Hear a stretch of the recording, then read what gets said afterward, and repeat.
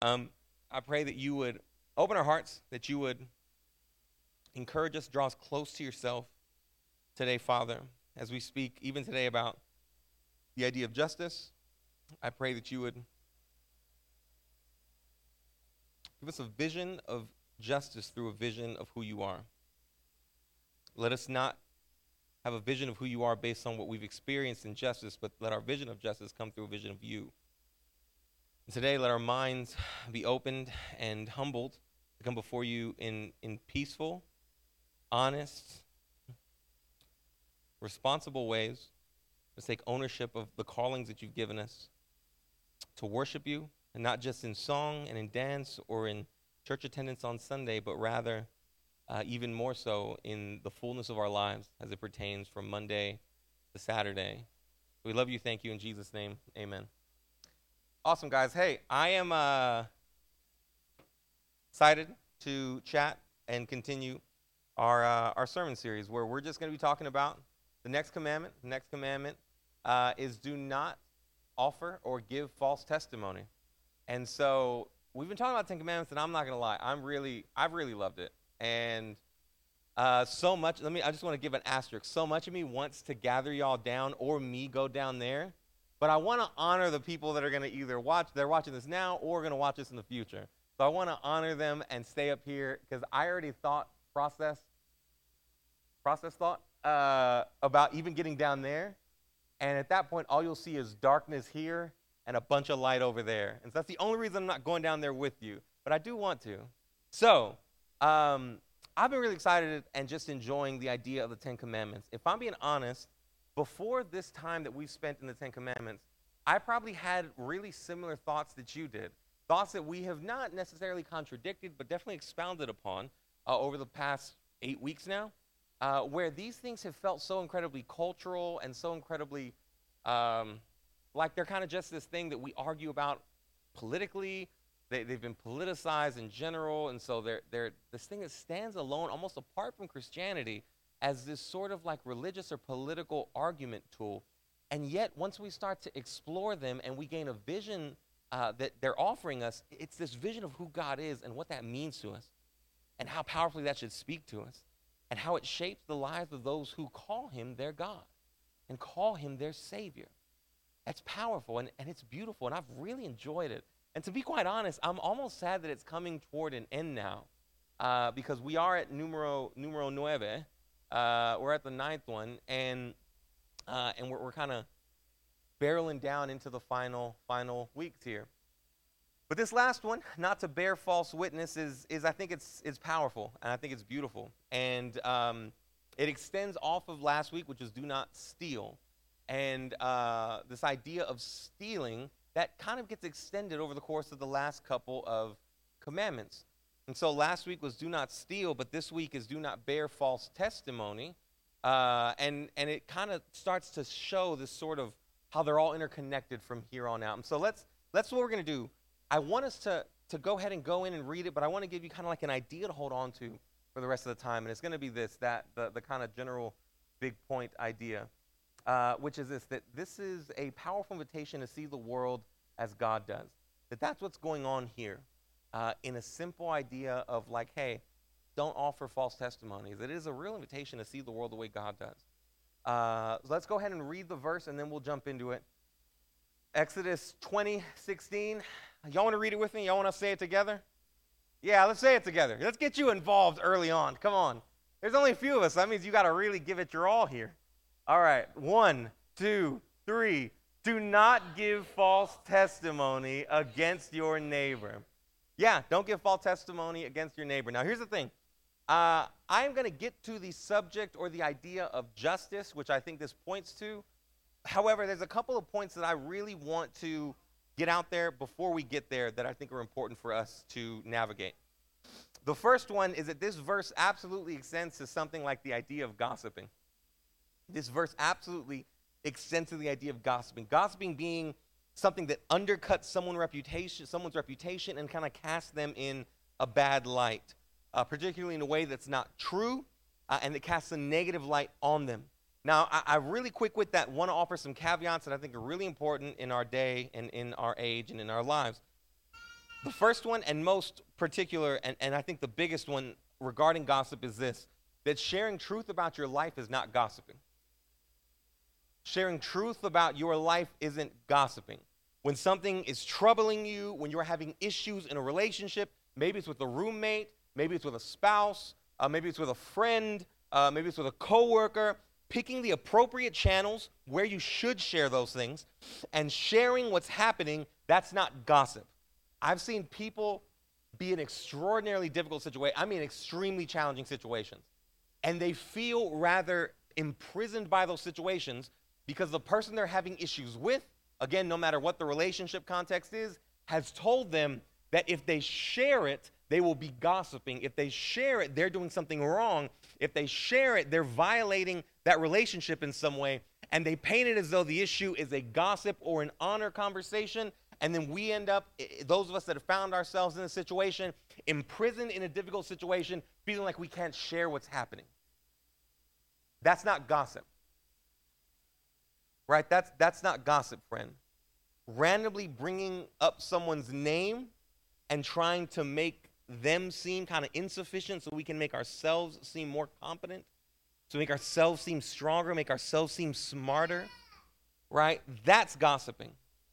Trying to make yourself look better through making someone else look worse, that's gossiping, right? That's kind of expounding on what we talked about last week, where you're really stealing someone's admiration, this time not by trying to make yourself look bigger, but you're trying to steal someone's admiration by trying to make someone else look smaller, right? And this is what this idea is speaking to. This idea that, man, that's troubling.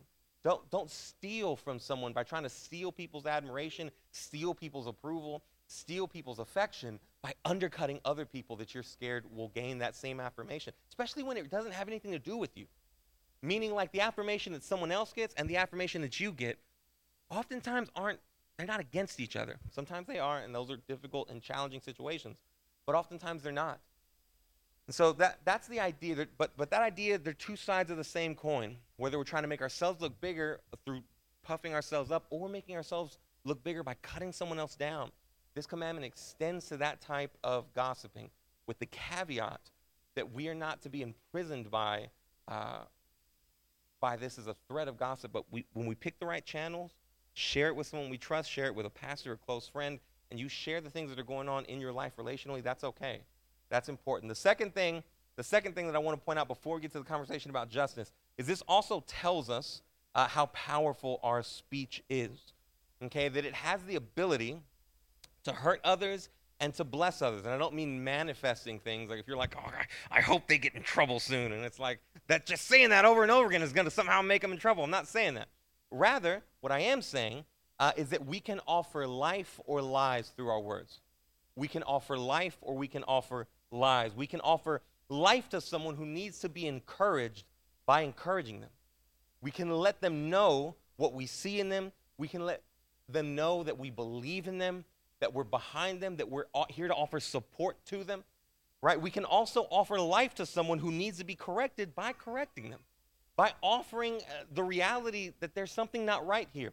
And calmly and patiently and mercifully, I'm not saying that you remove all those characteristics during correction, but rather we can correct in a godly way to try and see someone who has strayed away from God's ways and God's character be brought back to life through the correction of saying, hey, the direction you're going, the way you're conducting yourself, how you're living, it's not okay.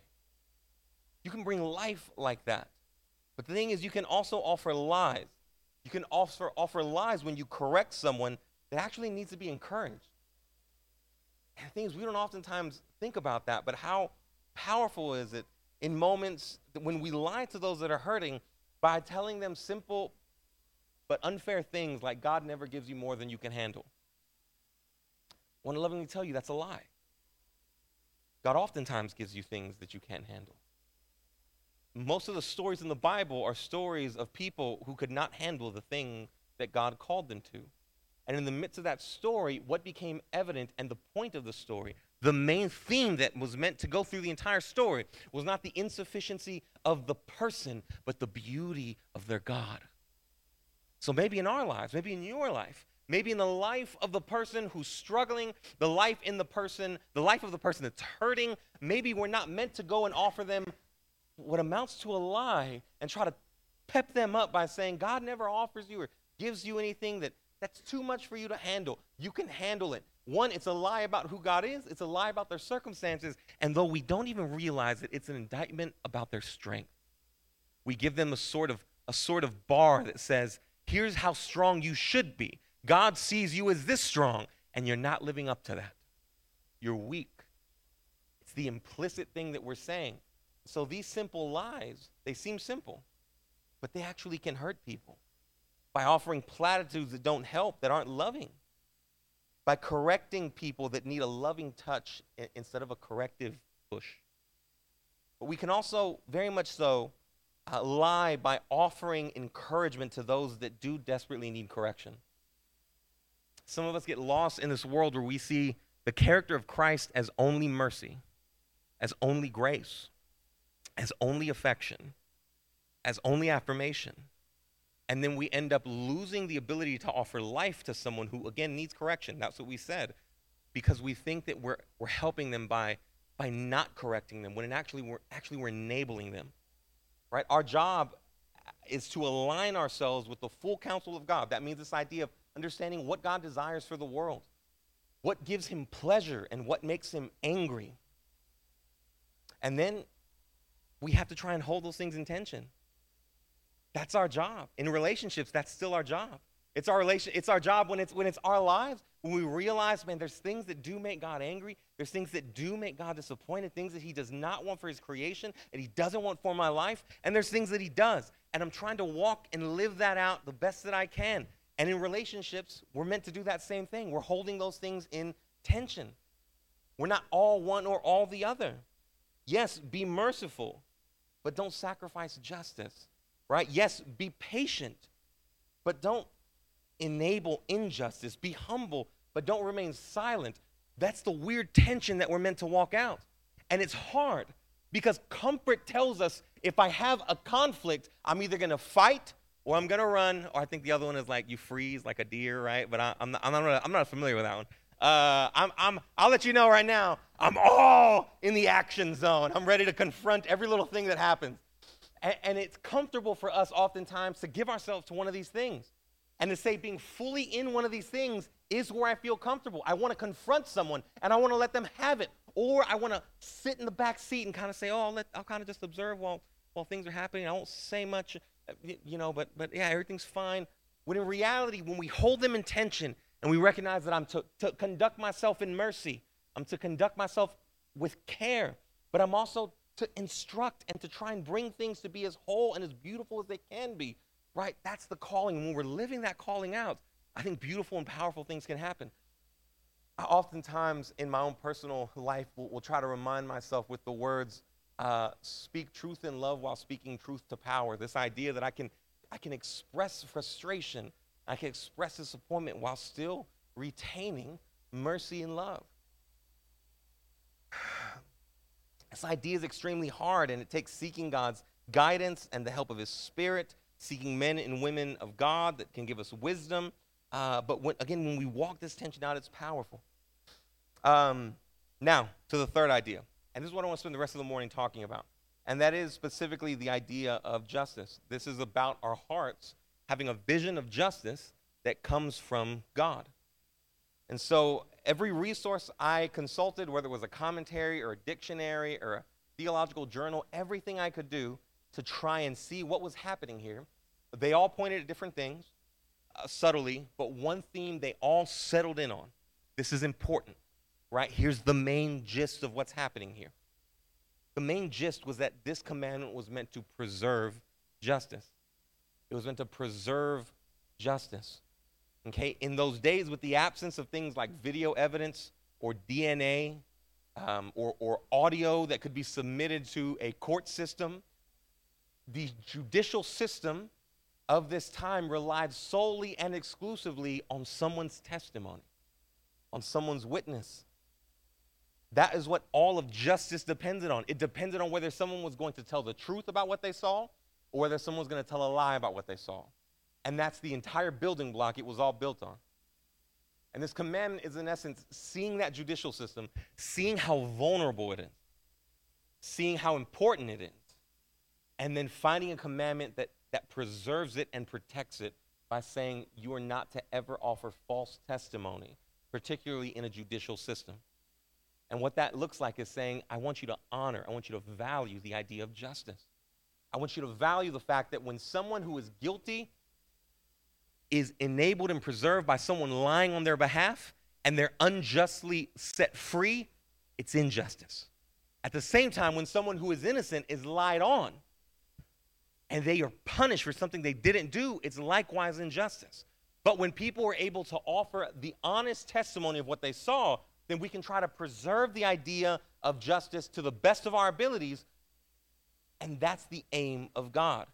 That's God's aim. But I think before we even get here, probably need to take a step back and ask a simple question. What is justice, though? What is justice? And why does God value it so much? And why does God want you to value it so much?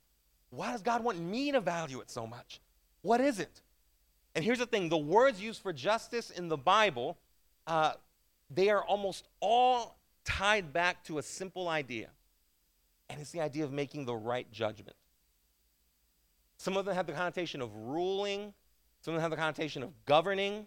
Some of them have the connotation of making, kind of enacting almost like judgment as in vengeance. But they all tie back to an idea that's similar to making the right judgment.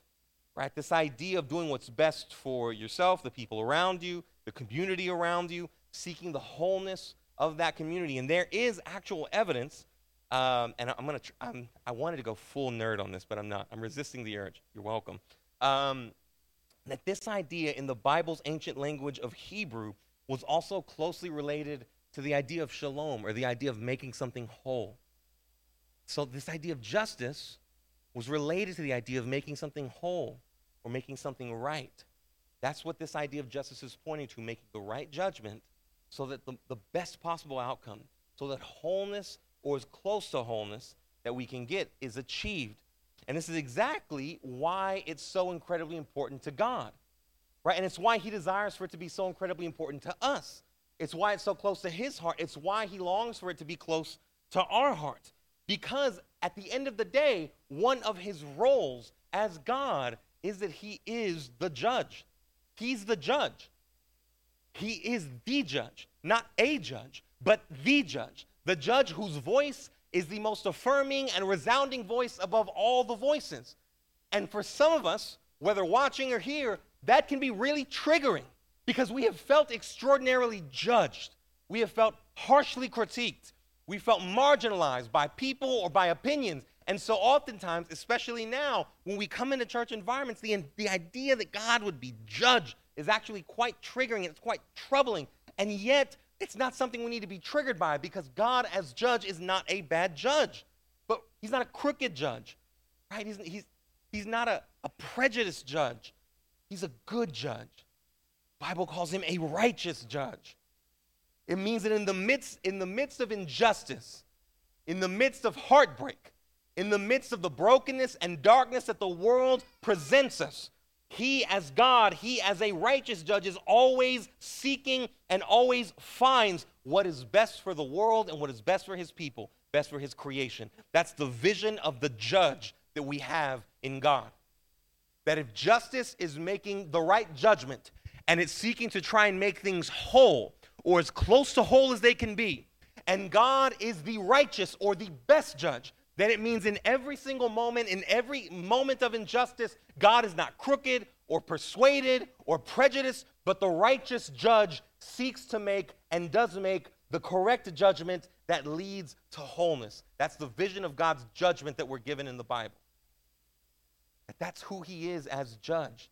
And do you see what's beautiful about this? You see what's powerful about this? That there is a God that sees you and loves you, and that he holds you in every moment of pain, and he stands before you in every moment of guilt.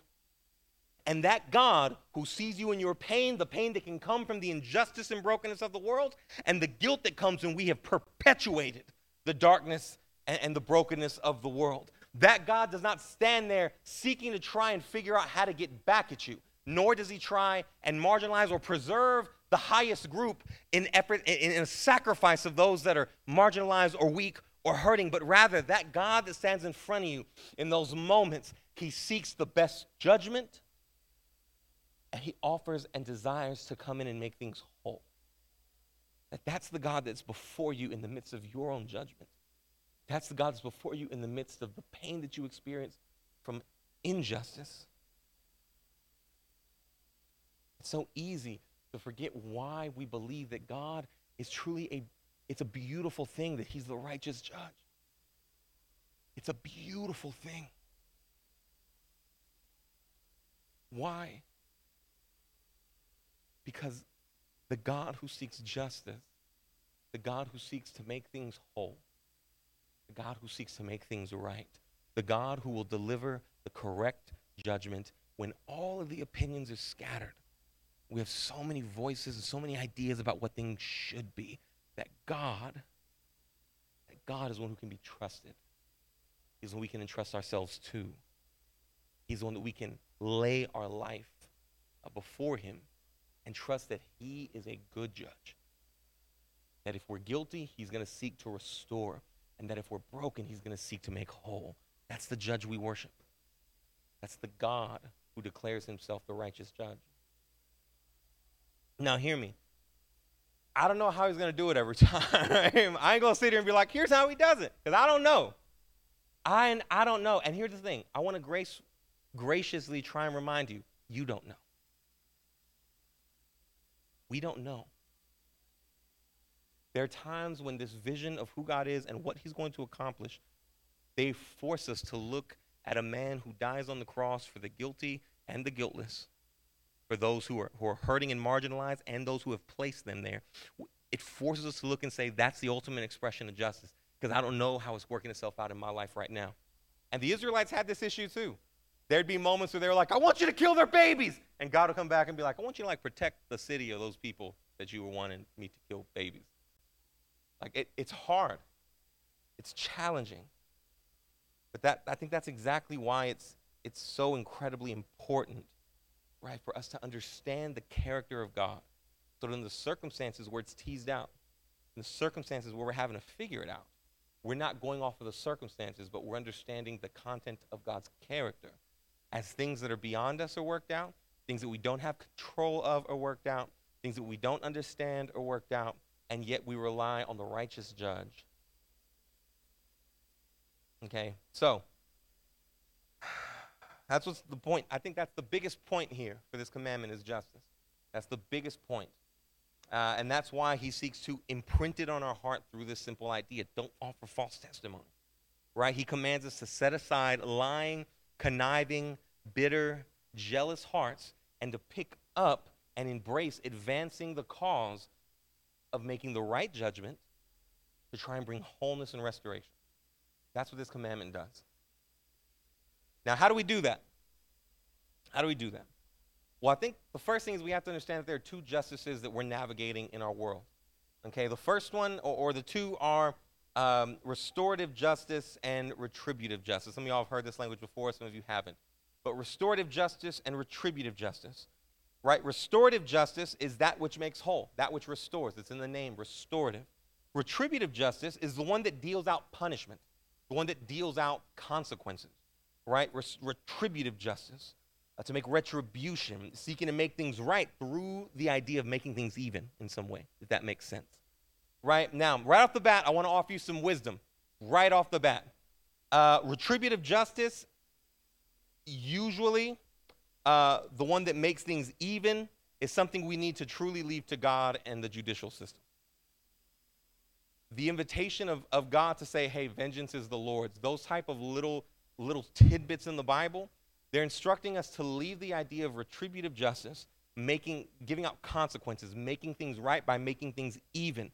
That is to be left to God, is to be left to a justice system, because the wisdom required to know how serious, how long, or in what way someone should be punished in response to what they've done is a type of wisdom that very few of us, if any of us, have. We don't have it. It's not overflowing.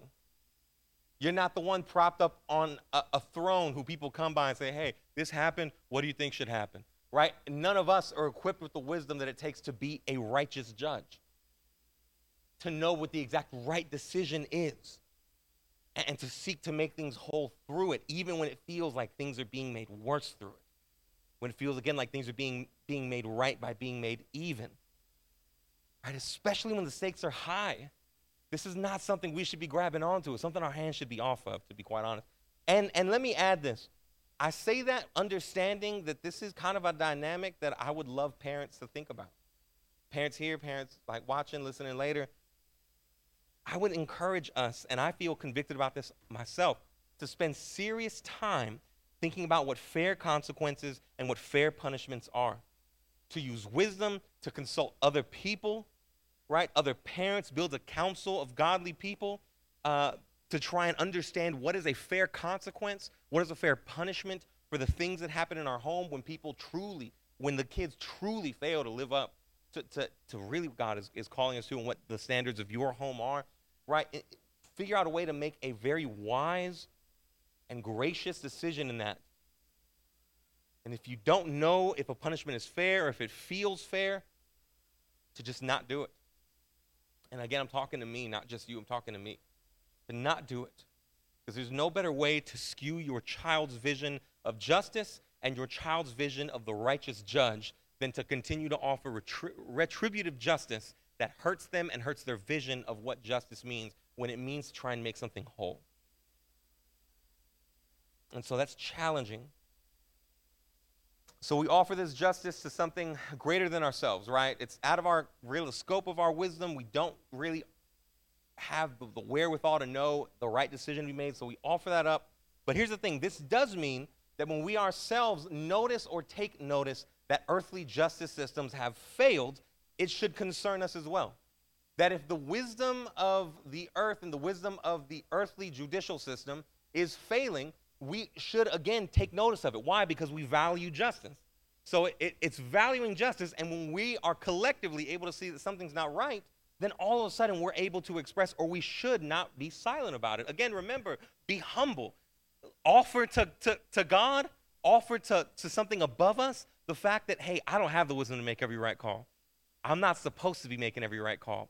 I'm not supposed to be handing out consequences to everybody because I'm not smart or wise enough for that.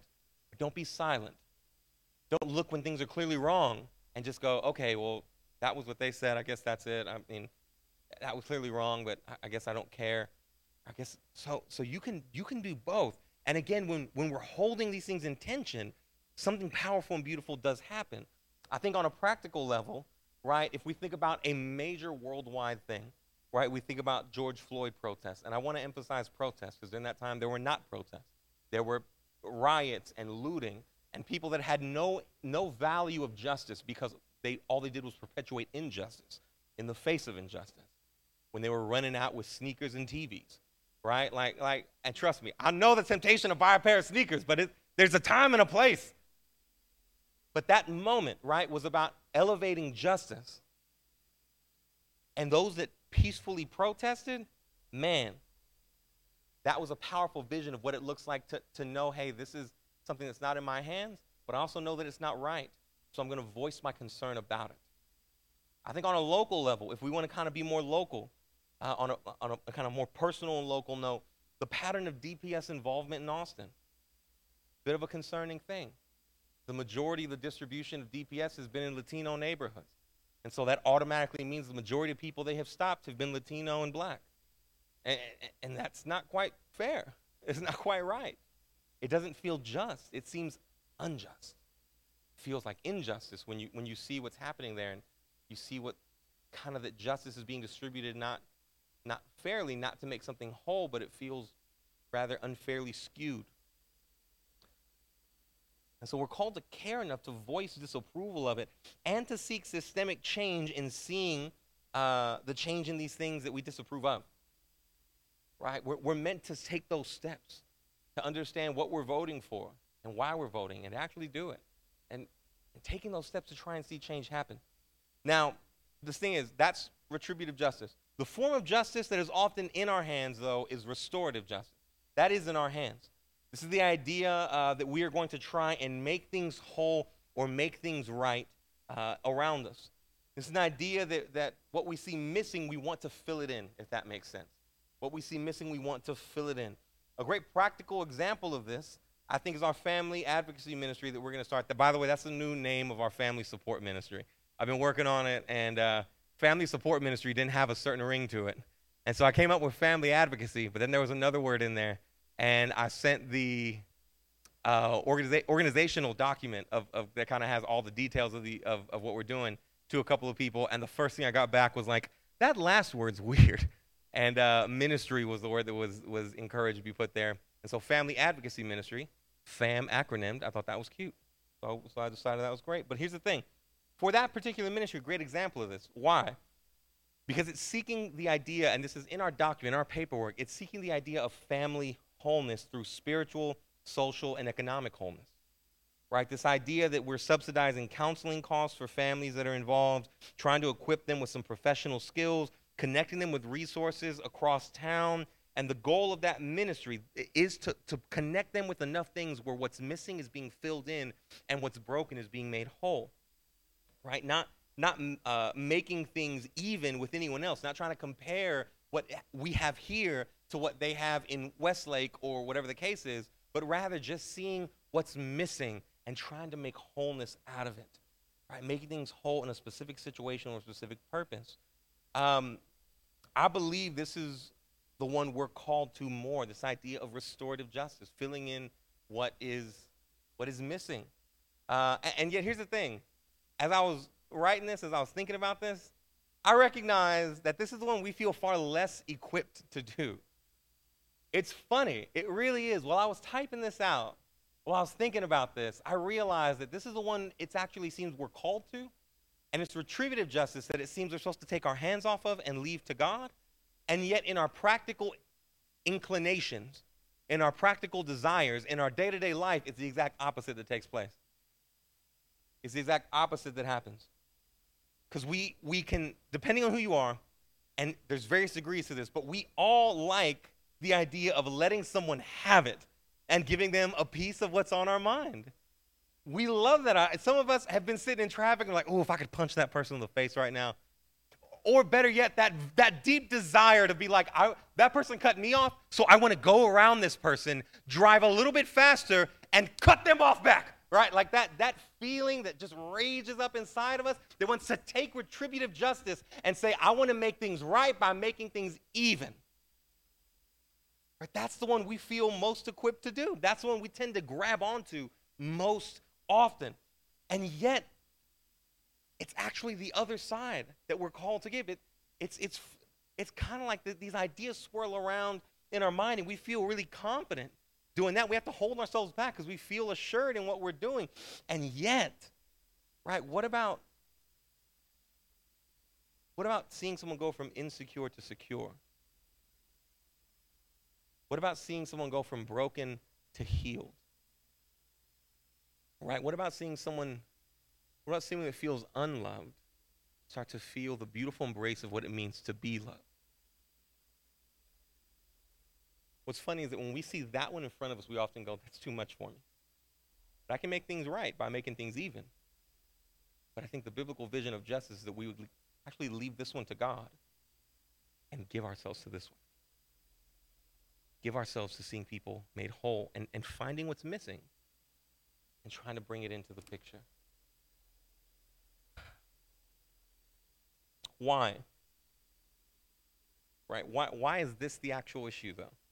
Why is it that we feel so incredibly comfortable, right, just absolutely hammering away at somebody? I feel comfortable being like, hey, you didn't give me the right order. And you're being kind of rude, too, right? Like, why is it that we feel so confident in this one, but this one feels so scary? This one feels so foreign. We oftentimes feel so ill-equipped for this. And I would argue, I would posit the idea before you. I'll just put it in front of you, right? You can disagree with it. Is it just me? At this point, I'm pontificating now, right? I think it's because those that have experienced justice, it's those that have experienced justice that often offer the best justice. those that have experienced justice that often offer the best justice. And you may actually kind of think that's backwards. Because oftentimes it's experiencing injustice that then leads to someone advocating for those that have been hurt. Right? It's understanding maybe what it was like to receive recompense that makes you like, maybe I'm not going to just yell at that person. Or maybe it's being on the side of the fast food worker getting berated that you then walk away going, I'm not going to berate fast food workers. That seems to be what we oftentimes think. But can I be honest with you? I don't think it needs or requires you being a fast food worker being berated to walk to a fast food worker and look at him and say, I'm not going to berate you. I don't think that's the original calling. I don't think that's the original requirement. Or else all of us would need to be in extraordinarily difficult situations in order to offer anything related or just even close to what God's vision of justice is. And so I'm actually not saying that it's here that we experience the justice, but rather it's those that have experienced the justice of God that offer the best justice. It's those that experience the best justice, the right judge who's seeking the best judgment to make things whole, right, that actually offer the best justice. Because here's the thing, the guilty, when we walk to God and we try and retain our pride, we try and save face, we never know what it's like to be fully seen, to be fully known, and to be fully loved all at the same time. Right? When we know what it's like to be guilty but to be still loved, to be fully seen but to be still cared for, right? That's when we're able to look at a guilty person, relate to what they're experiencing, and offer a compassion to them that we won't have on our own. Man, but when we don't ever come to God with the fullness of our guilt, when we don't ever experience the righteous judge looking and saying, because I want to make things whole, I'll die on a cross for the guilty so that the guilty can be made innocent, right? When we never do that, we just walk around believing that we're never wrong. We walk around never taking responsibility for what's actually going on in our lives. We never actually can receive correction from people. We oftentimes, when we fail to experience the justice of knowing what it means to be guilty, but to be forgiven and loved, we walk around assuming that we have to be right, or else the ability to be loved is decreased. And so we hold on to every lie, every moment of pride, every little thing that we can, and we try and resist and separate ourselves from the idea of guilt or insufficiency. And I guarantee you, every single person that lives in that way leaves a trail and just a full-blown road of hurt people in their path. Because there's a bunch of pride and anger that can come through, but never any ability to look and go, my bad. I'm sorry. I'll take ownership of it. I'm guilty, but I'm asking for mercy, and I will change. I'll turn away from that which was evil, that which made God angry, and embrace that which makes him, that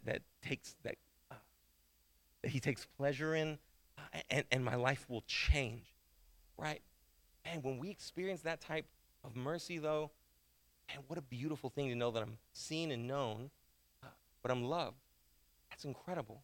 So we experience that type of mercy, and it can change us. I think one of the first times that this started happening for me is I got a $2,500 keyboard stolen out of the back of my car.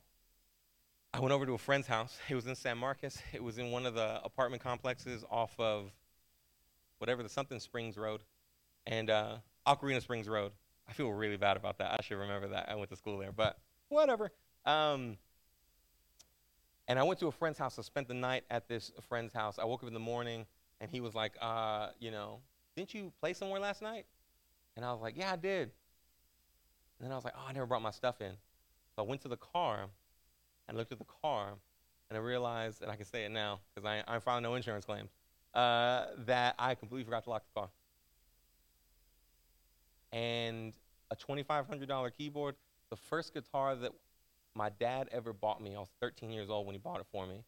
A bag full of musical equipment. It probably totaled about $3,500 worth of stuff, and it was gone. And I was so frustrated. I started freaking out. I drove home. I drove to my dad's house, and then I told him what happened, and he's starting to freak out. And the thing is, I sat down near the island of the house, the island in the kitchen, and I thought about the fact that thieves that like Jesus died for thieves, and that there were thieves on the cross with him, one of which he fully embraces and invites to paradise. And talk about the amount of times I felt like I had stolen something. I'd never stolen that much, but I had stolen something. I had stolen things in my life. And in that moment, my anger turned to what I could honestly only describe as like worship. I, honest to God, was like, I can't believe Jesus died for people like this. And it slowly turned into, can't believe Jesus died for people like me. And the anger and vengeance that was burning turned into an honest desire for them to open my backpack that was full of musical equipment and just run into my Bible, which was also in that backpack. And it was like, I hope they read it, right? That's what you always say. I hope they read it. I have the Bible app on my phone. If they stole my phone, I hope they read the Bible app. But it turned into an honest desire for them to meet the Lord in some way. Now, here's the thing. I think this idea is true on the other side, though, that if the broken have never been healed, if those who have experienced injustice have never experienced what it means to be cared for, to be made whole, to receive some comfort, then likewise, individuals from this perspective will always look at those that are hurting and will always think they need to be forfeited, that pain that they're inflicting forfeits them, that it just disregards them, that they're out. Why? Because we end up looking at those that have been hurt. We relate and project our hurt onto them. We have anger and bitterness toward that person that hurt me. And so I project that anger and bitterness onto the person that hurt them. And the same way I wish that they would just be flung into the far reaches of hell, I likewise say I hope that person is flung into the far reaches of hell. And it's only when we've experienced the beauty of the Redeemer and the Savior comforting those that are broken and marginalized. Right, when we're the adulterous woman, if you will, to use a biblical example, and we're thrust before the eyes of people, and we're taken advantage of, and we're hurt, and we're shamed, and yet it's the Redeemer that steps in to say, I don't persecute you. Right, it's when we're the sinners that Jesus sits with, and not the righteous that watch him sitting. It's when we've been cared for by the mercy and love and compassion of the Savior that we're able to start to learn his heart and be comforted by his heart. That's the only way we're able to then advocate for other people, but look at those that are guilty and not just write them off. It's those that I think that are encountering the heart of God here that can actually start to offer the best justice, the best vision of justice. And that ultimately, that vision is provided through the person of Jesus. I'm not trying to be corny, but I'm being honest. There's a reason that my heart, when my stuff was stolen, went to the idea that Jesus died among thieves and he died for thieves. Because it was beginning to dawn on me then, but I think I've anchored into it much more now, that Jesus died for the guilty and he died for the hurting. That the strong became weak so that the weak could become strong. And the innocent became guilty so that the guilty could become innocent. That both those things are true. That they're held in tension at the cross. That, like we said earlier, the perplexing idea that we could be humble but not silent, that we could be compassionate but not sacrifice justice is alive at the cross when the King who is strong becomes weak and embraces those that are weak and provides a refuge and a safety for those that are weak, and yet the innocent becomes guilty so that he could do the same thing for the guilty. That the oppressed and the oppressor are both found at the feet of Jesus is the beautiful theme and the truly, I think, the pinnacle of love and justice that's found when the King goes to the cross. That the oppressed and the oppressor find their home at the mercy, grace, love, and power of King Jesus at the cross, reconciling everything to himself and again, making the right judgment to make things whole. Seeking justice. That's where me and you find our home. So easy is it to believe that it is actually the vengeance of our heart or the needs of our circumstances that are starting to tell us this is what it means to be whole, when in reality, and some of that's true, I'm not saying all that's not true, when in reality the first step to wholeness is not expressing our vengeance, nor is it finding resources. It's at the feet of the one who makes things right. Feet of the one who makes things whole. The feet of the one who sits, Matthew, who works for the Romans, and Simon, who's deathly against the Romans, sits them at the same table and says, "You're brothers now in me." Right? It's that vision of the world. Again, an invitation to the way God sees the world that we're invited into when we say, I want to value justice. What do you mean by justice? I mean making the right judgment to try and make things whole. That's our goal. That's my goal.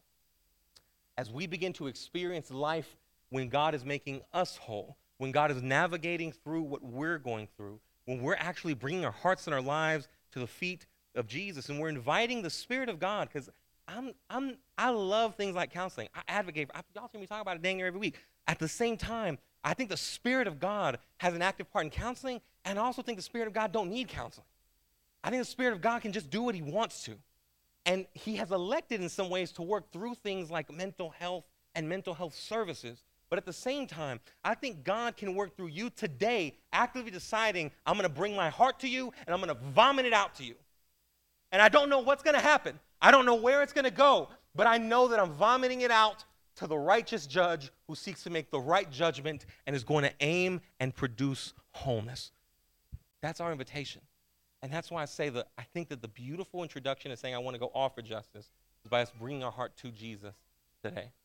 By experience justice at the feet of the cross where the king dies for the oppressed and the oppressor to make things right.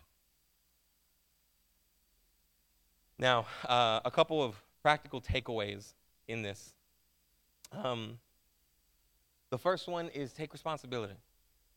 Take responsibility. What does that mean? I think it means a lot of things to different people. Some of us need to be encouraged.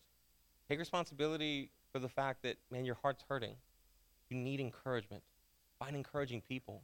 Again, find the channels that you need to share that and share it. At the same time, take responsibility for what you're doing wrong. Repent. Turn away. Make restitution. Make sure you're not going to do it again.